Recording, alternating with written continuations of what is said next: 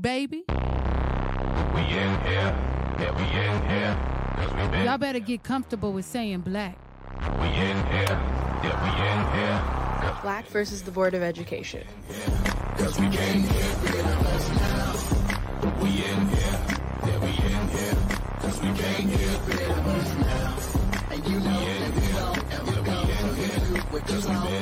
That's why we are indeed a whole mood.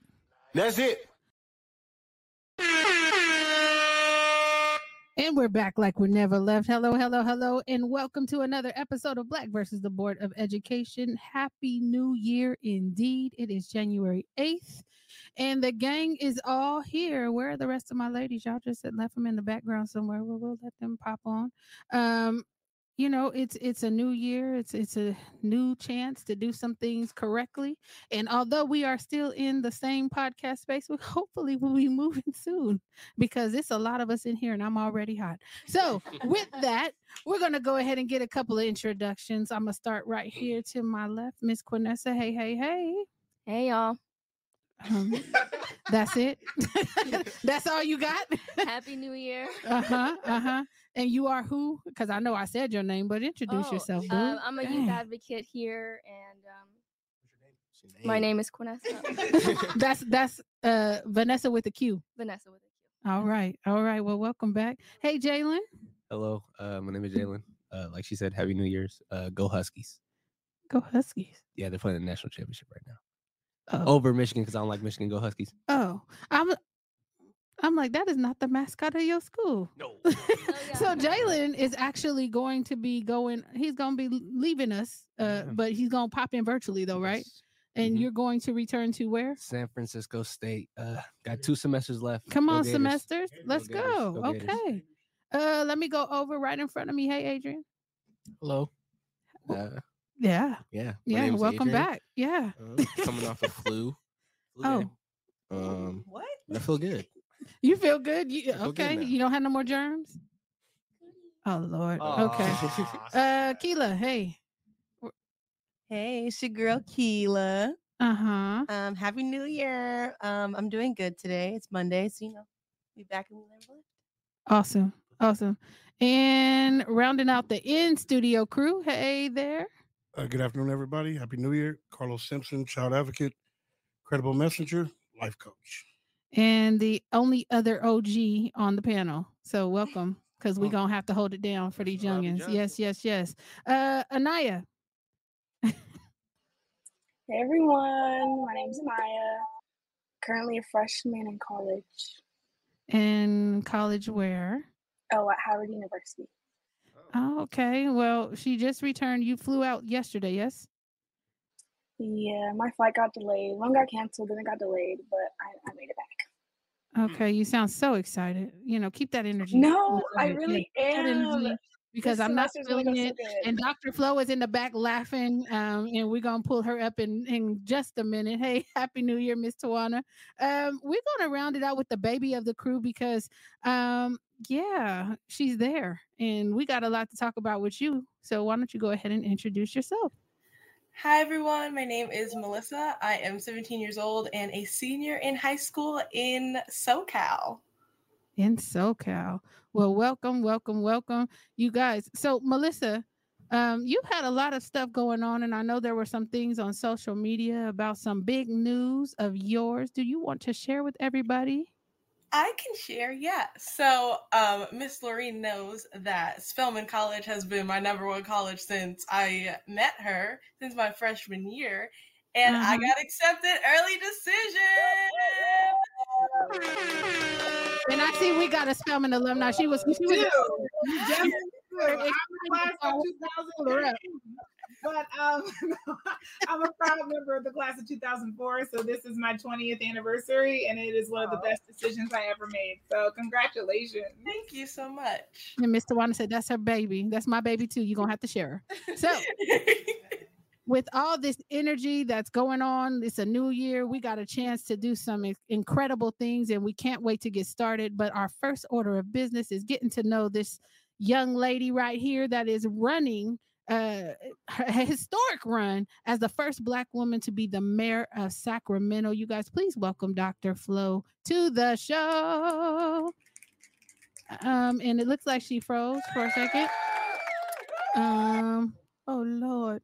She okay. Let's go, Flo. She's okay. So Dr. Flo, like, right. I don't know what happened. Oh, there back. She is. Okay. Okay. Dr. Flo, go ahead and introduce yourself. Sure. So I am Flo Kofer. I am running for mayor of Sacramento. And I'm originally actually from Pittsburgh, Pennsylvania. I am the daughter of 2 public school teachers. My mom taught 8th grade English. My dad taught 8th grade math. And what they instilled in me was a strong sense of community. So if you ever were their student, you were always their student. And that meant that you could come by, years later, and they would help you write your college application essays. And they would show up to, your games and your science fairs and your graduations from high school, from college, from grad school. Like, you became one of my siblings. And so that was the nature of family that my parents created. And that is part of why I am the way I am and who I am as a person. And unfortunately, when I was 11, my dad passed away of congestive heart failure. And reflecting on that experience now as an adult and as a public health professional, it clearly laid the ground for me to go into public health. Because one of the things I learned, early on was how policies are a matter of life and death. My dad would be in his 70s if he were still alive. And he started smoking at a time when, the companies heavily marketed to Black and brown communities. And when they directly lied and said, these products are good for you, you should smoke more of them, knowing full well that wasn't true, and that they, shorten our lives and cause cancer and heart disease and a whole manner of other things. And so, recognizing that my dad wouldn't have died at 47 had there been policies that exist now to protect us that would have existed then to protect him. And so I really wanted to better understand, what we could do to be able to protect our communities. And at the same time, I also got, the best of what was possible in a devastating situation, and that I got grief counseling at my public school. So I was able to deal with the trauma of losing my parent. And also my mom was able to continue to afford, where we lived. So I didn't have to lose the only community and the only home I had ever known. And those are all policy decisions. And so, we have a saying in public health of tell me about your early life experiences and how you turn them into your career. And for me, those are my early life experiences. And that's why I got into public health, because I wanted to protect communities, because I started noticing once I lost a parent, how many other people who looked like me were graduating from high school or college and no longer had at least one parent, and recognizing what that meant about our life expectancy. So I moved to Sacramento about 20 years ago. And I came here for a fellowship. Girl, don't be telling them your age. Don't do that. Don't do that. I already said what year I graduated from Spelman, so we can go ahead and do the math. you can't be out of school that long without, some numbers adding up. So right. But yeah, I moved here and I fell in love with Sacramento. It reminded me a lot of Pittsburgh. I'm from the neighborhood in Pittsburgh that August Wilson wrote his Century series about, Fences and Two Trains, One in Jitney. And so, it's a neighborhood that reminds me a lot of Oak Park or Del Paso Heights or Meadowview, right? And so when I came here, I found that same close-knit community. We got rivers running through it. We're a smaller city in a state with bigger ones. And so it felt a lot like home, and I didn't have to shovel snow anymore. So I was like, look, I'm sold. After years at Michigan for grad school, I was like, if you tell me the temperature doesn't drop below 25, I'm sold. Like, please. Good night. And so I stayed, and I just have fallen in love with this community, but also we have some real challenges that we're facing. And so I'm running for mayor because I am connected to our community. I am one of our community members. I don't think that big business and corporations or the powers that be should be running things. I think the people who are part of this community should be the ones running things. And I am committed to that as the next mayor of Sacramento. Fantastic. We want you to take a breath, because I know that was a whole lot.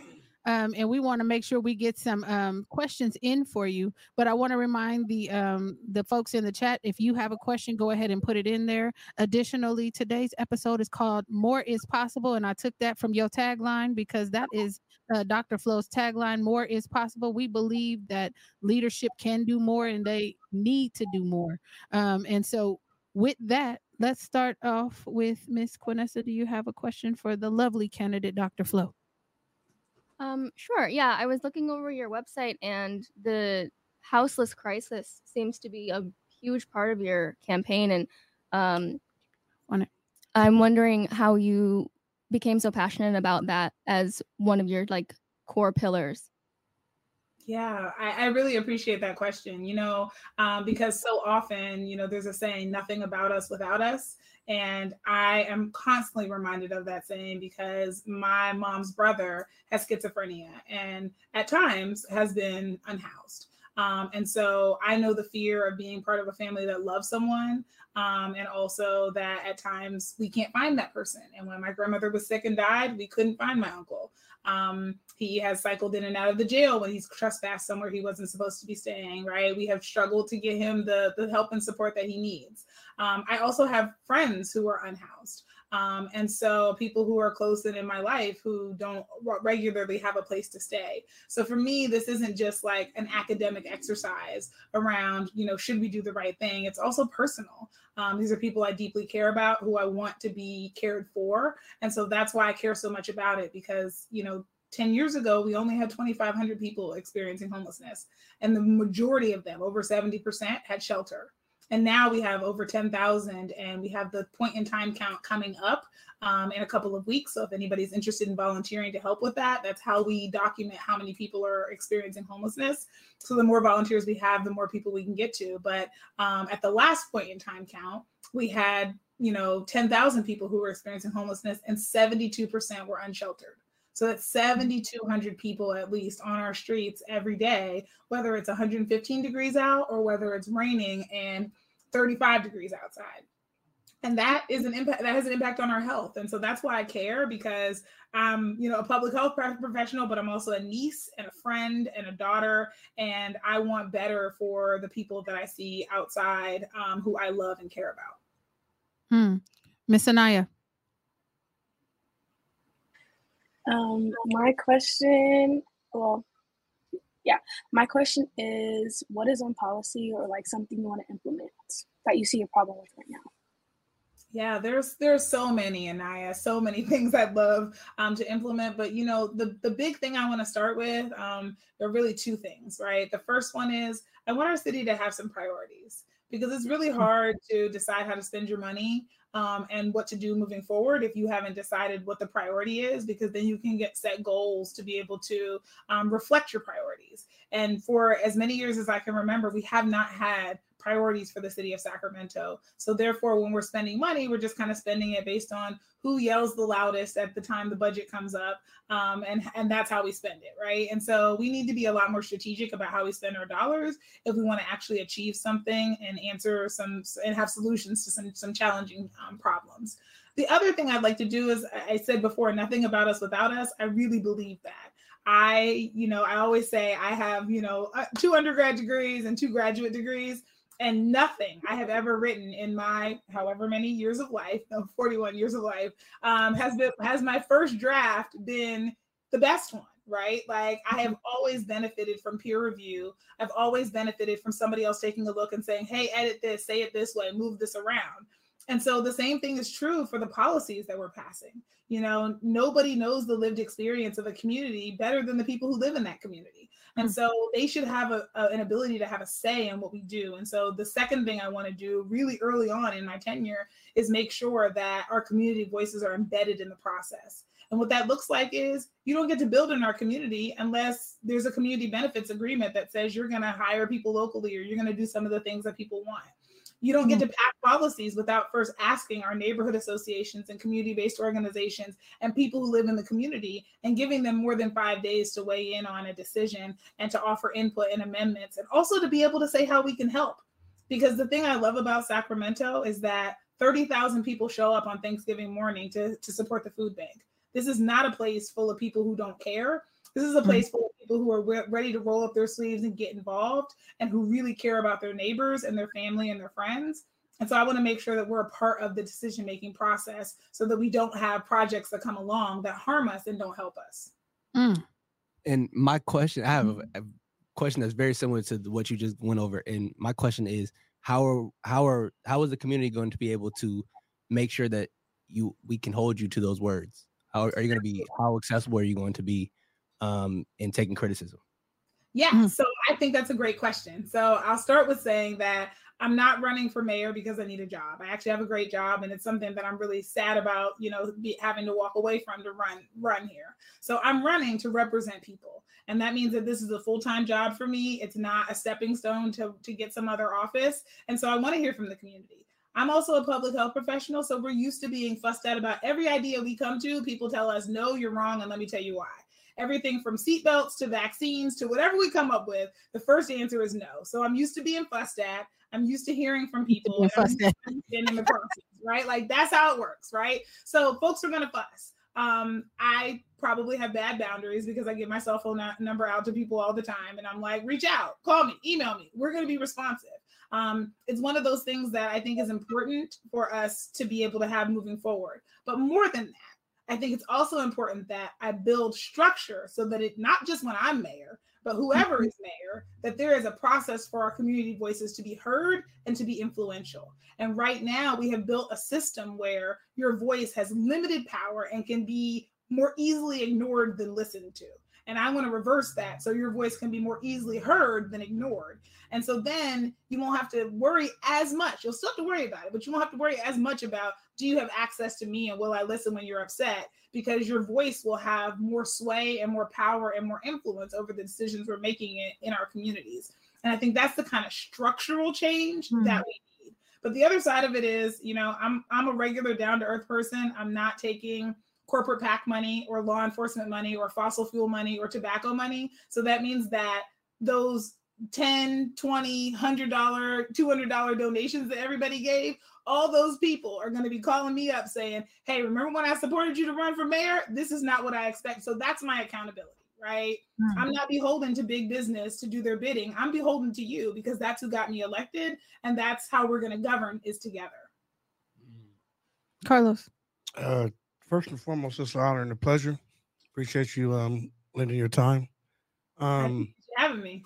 I really had one question, but as you spoke, I started having all these things popping up, so I might be one of the ones asking for that phone number. Lord. Like for real though.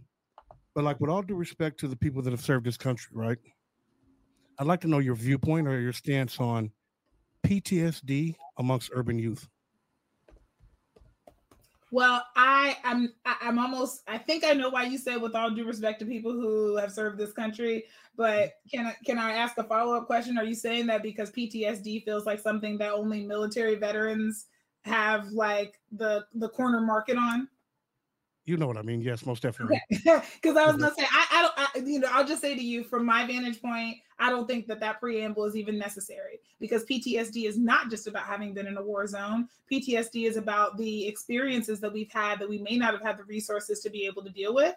And so when I think about stress and trauma and adversity, I think about the dosage of adversity exceeding the resources that you have in that moment, right? And that can lead to post-traumatic stress disorder. And so, yes, absolutely, young people in our communities have it. And I think what's really challenging is that we often don't recognize it because we are really early if we think about, just the process of our understanding of really quantifying and naming traumatic events in childhood and understanding their long-term impacts on our health and well-being. The original, adverse childhood experiences study only came out in 1998, which I know too, I'm on a podcast full of people who weren't born yet. And that seems like, oh, that was back in the 1900s. Right. But I can assure you, it was not that too hard, Adrian. Okay. I assure you, it was not that long ago. And so we're talking about, 25 minutes, right? Or 25 years, excuse me, since that first study came out, and we're just beginning to understand. And that study did not include anybody who was experiencing homelessness.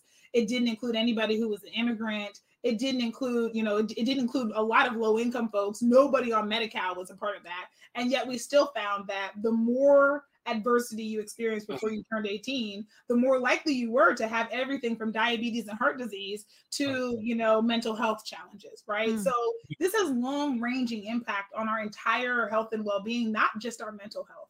And so the more we can begin to appreciate that, the more we then can understand how kids are showing up in school how people are showing up in their job places. We all just went through a collective trauma event with COVID. There we go. I was about to say, we had 10 minutes to figure it out, and then it was like, great, you're going to school on Zoom, you're going to work on Zoom, wear a mask and keep it pushing. And it's like, but I just lost 3 family members and I'm scared for my life, but I'm sick, but I'm right. Like, we don't even pause to be able to address that. So that's part of what my background and work has been about, is addressing trauma in communities and understanding its impact. And I'm really deeply committed to making sure that the structures that we create are not traumatic, but are healing in nature. And that involves creating community and building trust, and slowing down to allow more voices to be a part of the process, and diversifying how we share information with people so it meets everyone where they are and helps get us where we're going. Keila. So I had a comment, and then I kind of want to know like your feedback on what I'm about to tell you. So me and Miss Lorraine, we went to a city council meeting, like early December, late or like mid, and so we were there for, you know, to support like the youth liaison positions and just like seeing what the atmosphere was going to be like, how people were going to react. And so while we were there, while we were talking about the youth liaisons, there was about over 30 people that had comments and like wanted to share their opinions. And then the district, the council members, yeah, because it's not school. Right. I'm like switching, but yeah. So the council members basically were like very rude, almost like, and they kind of were all talking like within each other while the commenters were speaking. So, you know, everybody kind of got like upset and everything, and just, it was kind of crazy to watch, just because that was my first time ever like experiencing like going to one of those. And the fact that like the council members were very rude and almost like how supposed to be representing, it was just crazy how you get that feedback from them and they almost didn't care what was going on or our opinions. Yeah. Well, I'm sorry that you had that experience. And, you know, part of the reason why I'm running for mayor is because too many people have had that experience, have had the experience of showing up to the people that ultimately work for us and feeling like you're the burden, or you're somehow doing something wrong, or you're annoying them by being there. And that's not the experience anybody should have, especially not young people who we want to be a part of this process, or who I want to be a part of this process. I can't speak for everybody else, you know, moving forward, and who I want to cultivate into the people to take the reins and to be the leaders and to help us govern our city. And I think a lot of that comes from not understanding that, you know, working together with community is a process and it takes time. Is not understanding that the people who are coming to share their hearts with you, even if they're coming to say no, or they're coming to, you know, oppose something, have a valuable viewpoint that we can learn from, and they're impacted. And so we have to sit with that and figure out what to do with those emotions and those feelings. And so what you experienced is the impact of a structure that does not value community input. And so, you know, what I want to do, that's part of the reason why I talked, you know, earlier about wanting to change the governance structure so that more voices are involved. You know, to give you a little more detail about that, what I'd like is for the mayor and the council members and all of the department chairs and key staff to be able to introduce legislation. And then for that legislation to be on the city's website, organized by topic. So if you're interested in climate change, you can go and see all the things the city is planning to do or proposing to do for climate change. And if you have, you know, input or feedback, you can provide that, right? And then it goes to, you know, those boards, committees, and commissions, the Youth Commission, the Disabilities Commission, the Measure U Commission, all of these commissions that exist that are comprised of volunteers, much like yourselves, to be able to have a first opportunity for our community to come and share thoughts and amendments, and to say, I really support this, to say, I'd like to help, you know, all the things that will be helpful to know before it becomes passed into law. And then the proposal goes to the full council for conversation. And so that gives everybody much more time to be able to talk about what's going on, to understand it, to ask questions, to be able to weigh in on how they can help or what they'd like to see differently before the decision comes. And hopefully it'll make some of those conversations, at least from my experience, it does. It makes those conversations a little less heated because people have an opportunity to be heard, their feedback can be incorporated, and their fears and concerns can be addressed. Because sometimes people tell you no, but the key question is why, right? Why don't you want this? And then they'll say to you, oh, well, I'm really concerned about safety in the community. And we're like, well, okay, so we can move forward with the project, but let's talk about what we can do to make sure you're still safe.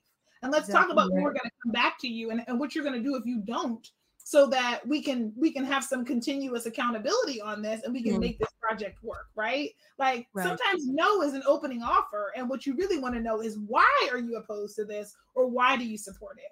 And so, again, I'm really sorry you had that experience, because that shouldn't be the way things are. And that's one of the things in terms of culture and in terms of experience. I want to bring more music and more art and more like community into that space, so that we're having a real conversation and we're recognizing that governance doesn't have to be stodgy and impersonal, that policy is about our lived experiences and it's about life or death, and that we should be able to handle those conversations with the gravity and importance and connection that they deserve. And just so we know, we do have a question in the chat for you, but I want to make sure that we get to our co-hosts really quick and get their initial questions out of the way, and we'll address this question that's on the screen. So Melissa, it's on you. So my question is, you talked a little bit earlier about why politics are important to you as a Black person. So can you talk in the broader aspect of things, why politics are important as a Black community, and how knowledge in this field can benefit us? Absolutely. So I'll be the first to say that, don't tell my public health colleagues, but public health isn't everything. Politics isn't everything, but it's something.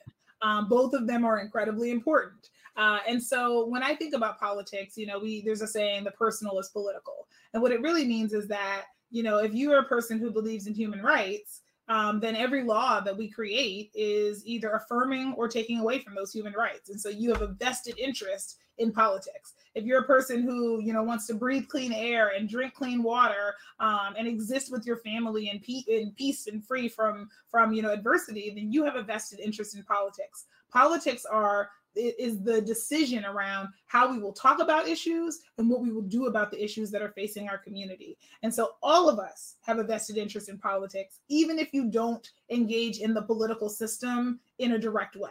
But you have a vested interest. I've never met an apolitical person in my life, because if you have any beliefs or goals or dreams or anything, something about that is going to be governed by the law and what is or is not allowed. You're going to use money to do it. All of those things are political.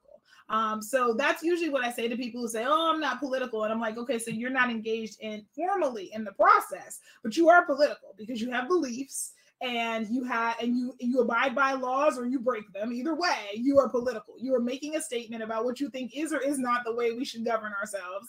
And so let's talk about it, right? And let's figure out how we can all be a part of the process in ways that work for us. But that's why I think it's important to our community, because literally our ability to be able to do all the things we do is governed by what is allowed, what is acceptable, and the interplay between what we govern and what we allow people to decide on their own. And if you're just now joining us, we are talking with Dr. Flo. We are talking about how more is possible, which is also her campaign slogan that I see her using out there in the community. So big shout out for allowing us to borrow that. I didn't have any ideas of what to call it. Adrian. So with us having Mayor Steinberg in office since 2016, I'm curious, if you were elected mayor, do you have any policies that you would want to reverse that he put in place, or any plans that he's promised that you want to pick up on? I can say I have both. So, one of the really important ways that I got involved in the city was by joining the Active Transportation Commission, because I wanted to make sure transportation is so incredibly important for our climate goals. It's also incredibly important for our economic goals. If you can't get to work, it takes you 3 hours to get to work. That job probably is not going to be one that you're going to have very long or you're going to be able to sustain, right? And so it's incredibly important to me that we work on that. And then I was tapped to join the Climate Commission, and then became the chair of the Measure U Community Advisory Committee. And so one of the promises that was made when Measure U was on the ballot was that we were going to spend the money on the arts community, on inclusive economic development, and on housing and homelessness. And unfortunately, those dollars did not go there. And so that is something that I want to right, and what I feel like is a grave wrong, because people are paying in their sales, tax dollars to that fund, and it doubled in size when we decided to double the amount of the tax. And so those dollars should be invested in communities. I want to see Del Paso Heights and that Del Paso Boulevard corridor be a thriving, business with local businesses, with District 2 owned businesses, with new businesses, right? People who are able to operate there. I want to see, South Sacramento. I want people within your community to not have to leave to get basic things. I want you to be able to stay in your community and to leave because you want to, not because you can't get what you need there. And so I think that should be a goal. It should be a goal that we have thriving, economic centers throughout the city and not just in one area. And so I'm really committed to that. I'm also committed to making sure our arts community, because they are not only an economic boon for us, but it's also a cultural boon. It also creates the environment, of Sacramento. And so one of the charges I'm really going to issue is what's Sacramento's brand? Because one of the things I love is thinking about, like, Coachella made outdoor music their brand. So now when you hear the city of Coachella, people don't even realize it's a city now. They think of it as a festival. I didn't know. I thought it was a festival. Yeah. Right. So what is Sacramento's brand? What is the thing that's going to be synonymous with us, right? And it doesn't have to be so strong a brand people forget Sacramento's a city, right? But just something that people associate when you think about Sacramento. What is it? And how can we build on that? Because as a non-native, as a person who's not from Sacramento, I came here and I loved it. And a lot of people who are from here were like, man, this place is whack. Or they were like, I'm actually from the Bay. And I'm like, no, you're not. You just think it's cool to say that. Like, let's like, stop acting like you were always a Warriors fan. You were just supporting the Warriors because the Kings were losing, right? And now you're over here talking about light the beam. So right. Right, let's double down on what makes Sacramento cool instead of trying to make this little Silicon Valley or little Hollywood or little something else. It's so much better to be yourself than it is to be a generic version of something else. And so I'm really interested in doing that for Sacramento. One of the things I do want to keep is the focus on homelessness, but I do want to do it very differently than Mayor Steinberg did, because I don't think he was as effective getting things done as he could have been, in part because I don't think he collaborated as much as you need to be able to address deep and intractable issues. And I think that at times he tried to make everybody happy. And we all know that if you try to make everybody happy, you ultimately nobody happy, right? And so sometimes you have to decide what's important and what the goal is. And I think we're at a critical juncture in Sacramento where everybody agrees that housing and homelessness is our number one issue. And we all agree that we want something different to happen. So now some people are going to have different ideas of what that different looks like, but we're going to do something different and we're going to make that happen. And the people who are naysayers, they will get on board when we start having success, because everybody wants to claim a piece of the success. Talk to him. Quick question. I don't mean to make this about the mayor, but wasn't homelessness his thing before becoming mayor? Not before becoming mayor. Before becoming mayor is more so mental health. He was the author of Health Services Act when he was in the legislature. But of course, there is a dovetail between the two issues. And so it was one of his campaign promises when he came to Sacramento. But taking a moment. Well, he's been in Sacramento. We don't want to say he came to Sacramento because he's been in Sacramento. Yeah, when he came back to the city of Sacramento, I mean. Yes, ma'am. Mm-hmm. Yeah, but yeah, because he has been here in Sacramento for a long time, but I just mean from focusing on the state to back to focusing on the city.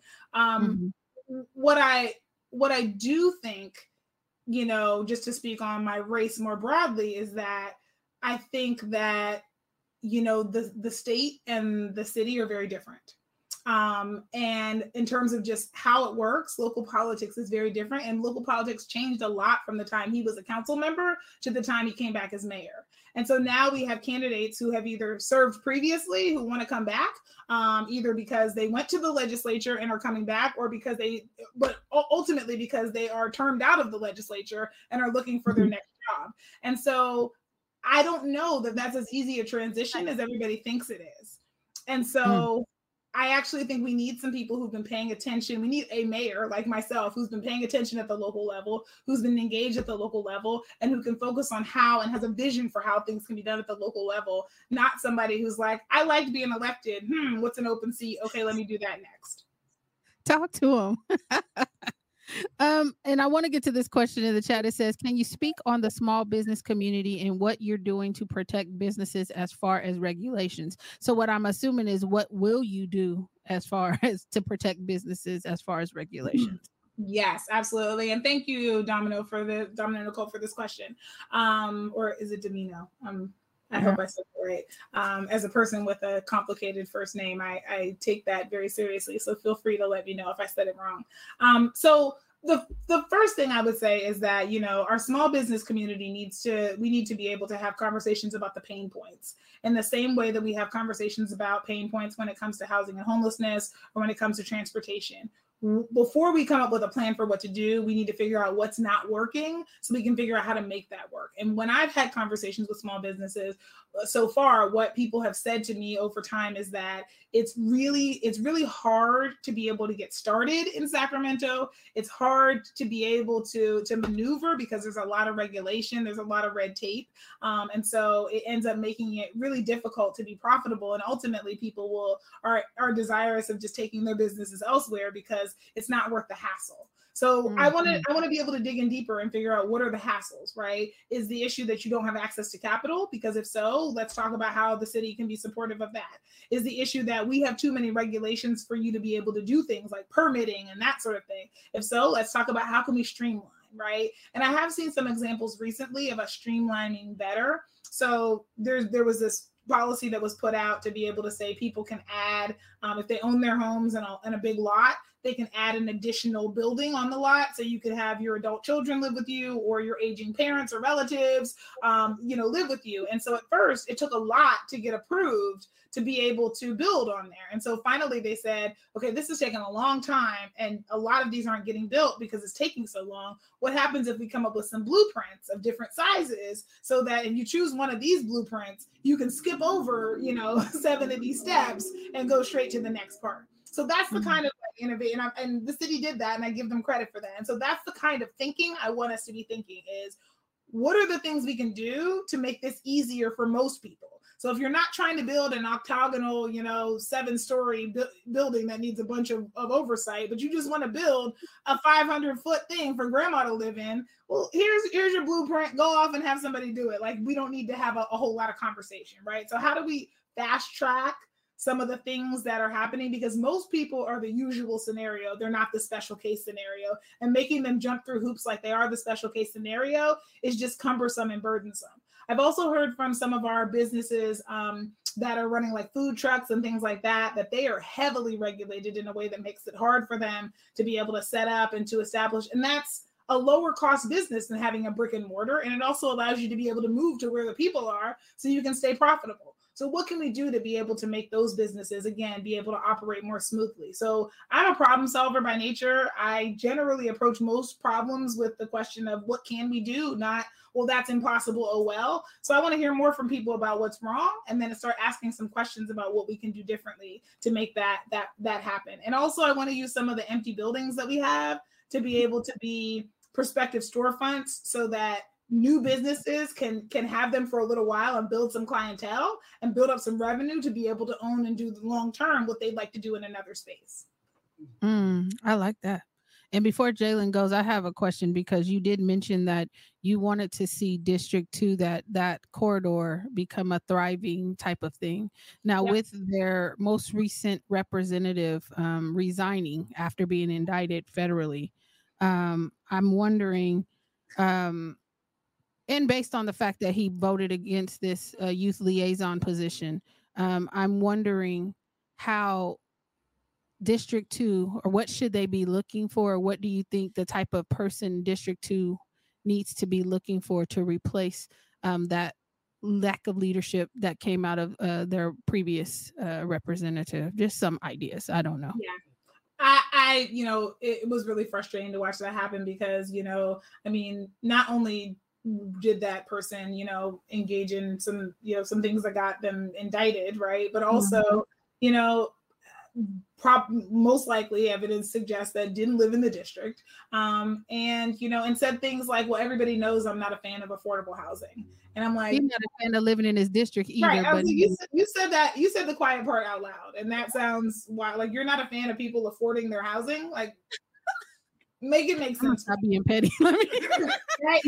So what I would say is that to the voters of D2, right, you know your community well. And so first and foremost, you know when somebody lives in your neighborhood or not. And so don't, just because, you know, like what's that saying from Batman, like in their desperation, they turn to a man that they didn't know or understand, right? Which was the Joker. So don't turn to a man you don't know or understand, right? Like make sure, you know, the people who have been around and the people who have been consistent in your community for years are the people you should be looking to for leadership right now. And thankfully, there are 9 people who've shown up to be able to be on the ballot. And so you have robust choices, and you have choices of people who you've known, who've been a part of this community, who have been leaders in your community, who you know their background and their reputation. And so those are the questions I think we would start with, because a lot of the other parts of the job are learnable, but what people's character is and what their vision for your community is often pretty fixed in terms of who they are, and their track record. There's nobody there who's running who just popped up on the scene. So think about what you want for the community. I would also say somebody who's going to be a voice for people who have not always had a voice. So in other words, who are the lower income people in your community, the Black and brown and Hmong people in your community, right? Like the people who are there who need the additional opportunities, because if we do right by them, the people who have secure finances and others will also benefit, right? So it's not as if they're going to be harmed, but you're going to do right by the people who are there. And I think that's what ultimately the people who live in D2 want, is somebody who knows and cares for their community and is going to have a vision for making it better for the people who have struggled. So my question is, with the youth right now being as outspoken as they are, and something like a youth liaison being brought up, what is the idea that you can implement to harness that youth voice and get more youth into politics? Yeah, so one of the things that I did when I was on the Measure U committee, and I was part of the group that actually came up with the Measure U committee, and so we made sure that there's a youth seat on the Measure U commission. And I'm bringing that up because we always struggled to fill it. We always got somebody who was like 23 and a half and got to serve for like a year, and then they aged out when they turned 25. So but that seat exists, and I fought with the youth commission to make the recommendation that all of the boards, committees, and commissions would have a youth seat. And so that has been an active way that we've been trying to embed youth voice into all the decisions that are happening. I want it to be a priority to get young people involved in our city, from summer at City Hall to having partnerships between the city and our school districts, to just finding ways that we can create pathways. Because when I talked to some of the summer at City Hall participants over last year, they were saying they didn't feel welcome. They felt the same thing that you felt when you went to the city council meeting, which is like, I'm a burden to somebody and nobody wants me here. And I don't want that to be the experience. So I really want to think about cultivating a youth-centered experience for how you understand governance, how we can partner with schools to be able to have that not just be a one-off, but an ongoing experience. And also, making sure that there are young people involved in the mayor's office when I'm mayor, because, you keep us young. Somebody got to run my TikTok, right? Like, because it's right. So. Thank you for saying that out loud. No, those are the ways that I want, our communities to be connected. I want, the student governments at the schools to be able to have a relationship with their city government, right? Like, that's a great leadership and learning opportunity and a way to be able to make that experience more meaningful. And so I want to make sure that we are doing those things in addition to funding youth programs, and some of the things that are maybe more distant from governance, but still allow for enrichment and for people to be prepared for job opportunities and careers, and their hobbies even, right? Like, not everything has to be capitalism. Like, some of this can just be like, you like to paint and we want to encourage you to paint because it's good for your well-being. That's right. That's right. And if you're just joining us, Dr. Flo is in the building. We are talking about how more is possible. And I just want to put this on your radar. Should you be elected, just know that we would love to partner with you on producing that youth-centered experience at City Hall. And we've been doing it for a number of years at the legislature. So just to bring it more local would be amazing. And what we witnessed when we came to city council, that was not my first city council meeting, but what it seemed like is there was the you can't sit with us mentality. It was a lot of mean girl energy coming off that dais. There were a lot of people walking in and out of the room when the kids were up giving public comment. And it's just like, if I don't care about putting in, and I probably shouldn't say it like this, but I am. I don't really care about how you say you want to put a youth on every board and commission if your energy is like that when they come into contact with you. Because that lets me know they're not going to be on those boards and commissions for a long time. And even in talking to the chair of the youth commission, he said that there is a formalized process for them to get information to the city council that comes out of those boards and commissions. So I would like, if you were to be elected, for you to make that, streamline that process for them to be able to get it without having to write a paper or whatever it is the process is now, but creating a time when they can come and report out would probably be advantageous. And I know Carlos had a question, so I'm gonna go on over here to him. Can I just address that, because that is absolutely part of the plan. So when I was on, and mind you, I was an adult serving on the boards, committees, and commissions, and I was like, this feels bad, not working with my colleagues on the commission, but every time we had to interface with the council, because like one time we had a report that we had written up and shared with them, and they put us on consent, and then literally two of us had to go up, and we got 2 minutes each to make a public comment on my own report. We didn't get to present it as though we were staff and have all the time we needed to talk about it, right? Often no action was taken, no response was ever given. So they would basically just do the equivalent of leaving our messages on red. And it's like, why am I volunteering to be your advisor if you're not going to listen to us? And if you're going to make decisions before we get a chance to even weigh in on them? One year they voted on the budget, and then they were like, okay, Measure U, what do you think we should spend the money on? But you already decided. Why am I here? So that's really important to me, that when our boards, committees, and commissions have recommendations, that they get time as a discussion item on our agendas to be able to come and present, to be able to answer questions, to be able to be given the dignity and respect that they deserve. I think it's really important that we bake them into the decision-making process, as I mentioned earlier, so that before we vote on something, it goes to the relevant commissions. That we're not talking about an arts project without going to the Arts Commission. That we're not talking about youth funding before it goes to the Youth Commission. That's important to me, because that's an opportunity for us to hear from even more young people, and for also young people in the community to be able to call in and talk to their peers and talk about it and have their voices represented. So you're absolutely right. It's not enough, just like when we talk about racial equity or any other type of, it's not enough to just be like, well, we open the doors and we let you in, hope you're going to feel good here. It's also about cultivating an environment that is inclusive and that says and a structure that says we care about what you have to say. We're listening when you're talking to us, and we're baking you into the process in a meaningful way, because we all know when we're being BS'd. You're right. And so Carlos has a question, and then Anaya follow Carlos, okay? Yeah, I say you kind of struck a little chord and had me a little emotional earlier when you were talking about 47, right? I'm a 47-year-old African-American male and a father. So as I'm looking at more holistic ways of dealing with diet and health and whatnot, I don't really see any supermarkets in any of these urban areas that offer low sodium foods, that offer healthy advantages. You speaking her language, you see her? So, but on top of that, like, it's not even just about the food desert. It's just a simple fact that they're not even informed. So when do we ever get a Whole Foods in the Black community? When do we ever get a Nugget in the South area? When do we ever get a co-op in Oak Park? So, and when do we ever make it affordable for them to be able to do that? Because I don't really see the meat that I see at Food Co. ain't the same meat that I see at Nugget.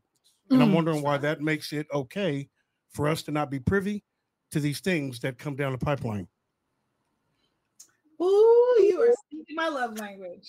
Listen. All right, let's get into it. Let's really get into it, because you already named the problem. And one of the things, like, my background is doing this. So what we worked on, if you've ever been to a restaurant and you've seen calories on your menu, that was the organization that I work for that fought to make sure that information was available. And the way we got that was because legislators, a lot of them thought it wasn't necessary. And so we came in with 4 questions. We said, okay, here's a menu item. Which one is the lowest calorie? Nobody got it right.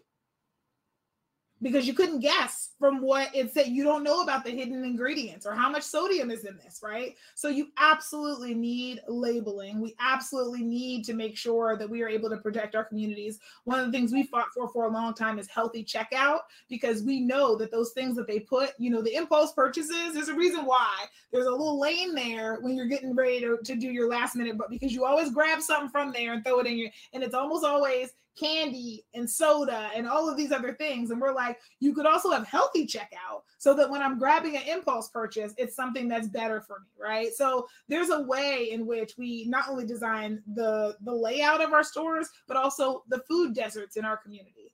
And so I did not mean to give you, a sense of anxiety because of my personal experience with my dad passing away and you being a dad, but I know how that feels, right? To worry about it, because when my sister turned 47, she's a few years older than me, and all year she was like, oh God, I'm 47, right? So it lingers in your head. But one of the things we need to do as a community is make sure that when I said before, you have everything you need in your community so you don't have to leave. And so what does it look like to be able to start with, farmers markets and make sure every community has access to fresh produce, and then build the farmers markets out so that there's an ongoing place. So if you're not available on Saturday or Sunday when they're happening, that you still can go and get your produce.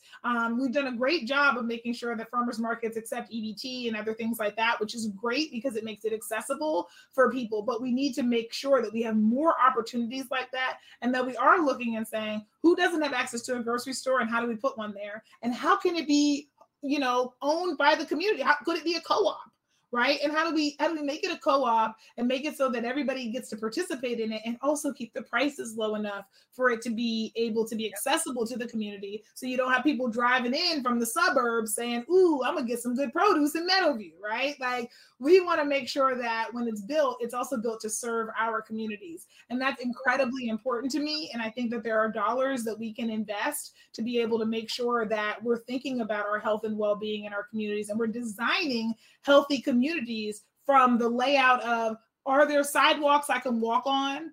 And, are there trees to be able to provide shelter and cover so that I can walk safely, when it's warmer outside, all of the ways that we design a community to make sure that it's something that we can engage in healthily, and it's promoting our health.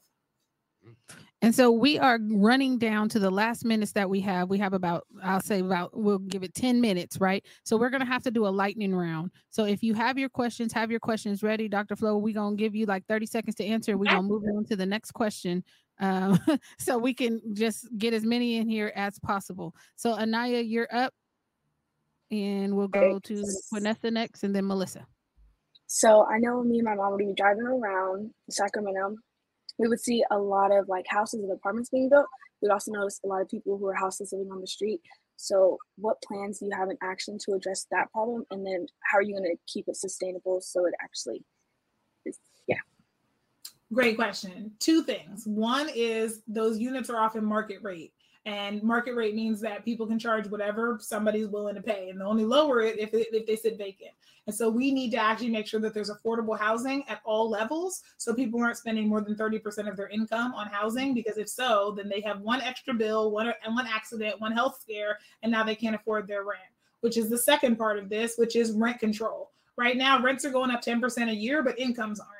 And so eventually that rent's going to exceed your income, and you're not going to be able to stay anymore. And also, if it goes up, that means that extra 10% that you could have been saving for a down payment to be able to have some savings or to be able to get a house means it's now going into your rent, which makes you even further and further away from that. So we need real rent control in the city of Sacramento as well. And so those are the two things I want to make sure we have, is inclusionary zoning, so that we make sure we have affordable housing, and also rent control. And I'm signed on to Sacramento Forward, which is a suite of policies to be able to address housing and homelessness that 3 of the other city council members have also signed on to. And so all we need is one more vote. All right. Which is why elections matter. When doing my research, I saw that there was a complaint filed against the time frame in which you raised your donations. So I just wanted to give you an opportunity to address that. Yes, thank you so much. So a gentleman in our, a gentleman in our community who does not like to see women of color be successful and said I was a nothing burger when I first ran, then was shocked that he called me a nothing burger, and then was shocked that I was able to raise money. And I like to joke and say, you know, there's a reason why for a long time it was illegal to teach Black people how to read, because when you teach us how to read, we learn how to read. And so we have regulations, and the regulation said that the primary election period started on April 1st. I didn't open up my committee until April 13th. And once the primary election period starts, you have unlimited amounts that you can raise money. Now, the challenge was the city clerk made a mistake and forgot to update the other section where it said off election years to be able to match our primary being in March, right? Instead of being in June, which it used to be. So then it also said the off election year ends on June 30th. So we reached out to the city clerk multiple times, never got a response. And so we were like, look, this is what it says. We can read the plain language. And ultimately we were right. And the city clerk said, we made a mistake. The dates should have aligned and you interpreted it correctly. And if nobody else raised more money, then they interpreted it incorrectly, because we know how to read and write. And we consulted with attorneys, and that was that. So it ended up being thrown out, but I am really thankful to that gentleman because he got me, you know, Sunday coverage in the Bee. And as a first-time candidate, that meant people learned I existed who didn't even know that there was an election coming up. And so it was a great way to introduce them to the campaign. And people do not like a bully. I'm the first Black woman to ever run for mayor. I'm not an insider politician. I'm not wealthy. You know, I'm part of the working class. I have to work to live, which is why I was working full-time until I started taking vacation days recently to be able to campaign for the last 6 weeks. And, you know, and people just saw it as the bullying that it was. Like, you have establishment politicians who are transferring over $500,000 and you're picking on the kid who started from zero. Wow. So, yeah. Melissa. So you were giving me $18 and $100 here, right? It's not like, you know, the oil company came in and dropped $500,000 on me. Like, what are we even doing here? Wasting time. You're mad because people like what I'm saying. Well, you know, Melissa, you're up. So you've talked a little bit about like your goals and specific goals that you have for if you are elected mayor. And so my question is, overall, what do you hope to accomplish? What is like the overarching theme of your goals that you hope to accomplish? I really do hope that I just am one of many mayors that Sacramento has, and people kind of forget I was ever here. And so I would love to be able to have that. I don't know if you all have seen The Preacher's Wife, but you know, Dudley, who's Dudley? I don't remember that, right? So that lasting impact being that in this town, we believe that the community's voice matters, and we have processes to allow the community voices in. I'd also love to be able to make sure that we start to address, you know, housing and homelessness and make this a place that's more affordable for everyone. I'd like to expand economic opportunity. I'd like to be able to really make some change on our climate goals. But I also know that I trust my community. I trust that the people who live here want to live in a healthy and safe community, and that there's a lot more of us with really good values living here, and that if we open up more opportunity, that those things will come. So ultimately, my main goal is that we leave and it becomes a cultural value in Sacramento, that when it comes to decision making, we include voices, we slow down and let everybody in, we have hard conversations, and we govern from our values. And if we can do that, I think all the outcomes, the tangible things that we do will come from it. But right now, the system is designed for people to make money off the problems and not for us all to benefit from the solutions. And that's what I want to change. Adrian.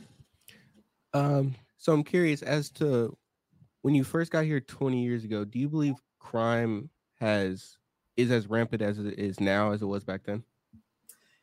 You know, it's hard to tell, right? Because I'm putting on my public health, my epidemiology hat, right? Because we have media in different ways. So we're more aware of stuff that's going on. We have, you know, different ways of even though we've always measured it, we have different ways of accounting, and people report things differently, right? So Or is crime being driven by 911 calls? Because that's going to be determined by, did I decide to call 911, right? Is crime being driven by who's in our jails? Because that's going to be decided by who decided to get arrested and for what, right? Is crime being decided only by violent crime in terms of deaths? Because usually those are at least we know if somebody's alive or dead. That's kind of an easy metric to be able to make sure we got right. But the other ones are always subjective, and they're always determined by what was reported, what wasn't. Do I feel like, you stole $50 from my porch, no big deal, or yeah, right? So my answer would be, I think safety is in the eye of the beholder.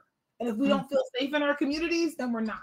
And it doesn't, you can scream until you're blue in the face, you're safe. If I don't feel safe, that's the reality we're in, right? And so I hear people in our community talking about us not being safe. I hear people in our community talking about the loved ones that they've lost. And we went 2 years from 2017 to 2020 with no young people dying from gun violence. And so I want to go back to that reality because that was tangible and people felt it. I want to go to a reality where, people feel comfortable walking through their neighborhoods during the day and at night and are not worried about their own safety. I want to live in a world where people have enough food to eat and a place to sleep, so they're not having to consider resorting to desperate measures to be able to meet their basic human needs. I want to live in a world where we have, bathrooms available so that people don't have to poop on your front yard because they don't have anywhere else to go, right? And I say that because it's so, people always mention the feces and they're like, and I'm like, have you ever been out and needed a bathroom? Because I have, and I have certainly used the privilege of not looking stereotypically unhoused to be able to go into a coffee shop or another place and ask for that code and use the bathroom. And I also know if I looked different, if I spoke differently, people wouldn't let me in. And I've been in spaces where, there's long stretches with no public restroom. And I have felt the empathy for what you do when you're not that person. And so I want us to live in a world where people have the basic dignity of being human affirmed by their government. I love that. And do you have time for at least one more question? Sure. Because I want to make sure that we're being mindful of your time because we don't want to overstep. But we got so many people in here and we're trying to spread the love to everybody. So do you have one more question? It's a comment. Okay, you have a comment. Do you have a question? Mm-hmm. Okay, so we have a comment, not a question. So the comment is more or less a challenge to you if you don't already know this term. But I do want to double back on you and ask you about it because I want to see how that gets incorporated later. So it is a question. Credible. No. Sorry. Credible messengers. Yes. Are you familiar? Yes, I am.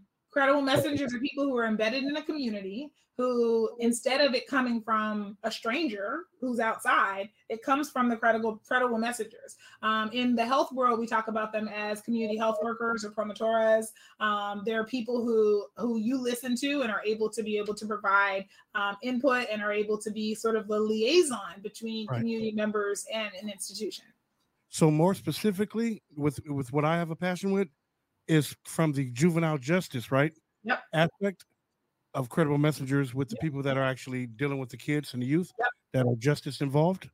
And I'll double back. I've heard the broker thing, but at the same time, the juvenile justice has a different take on it, and I want to be able to speak with you about that.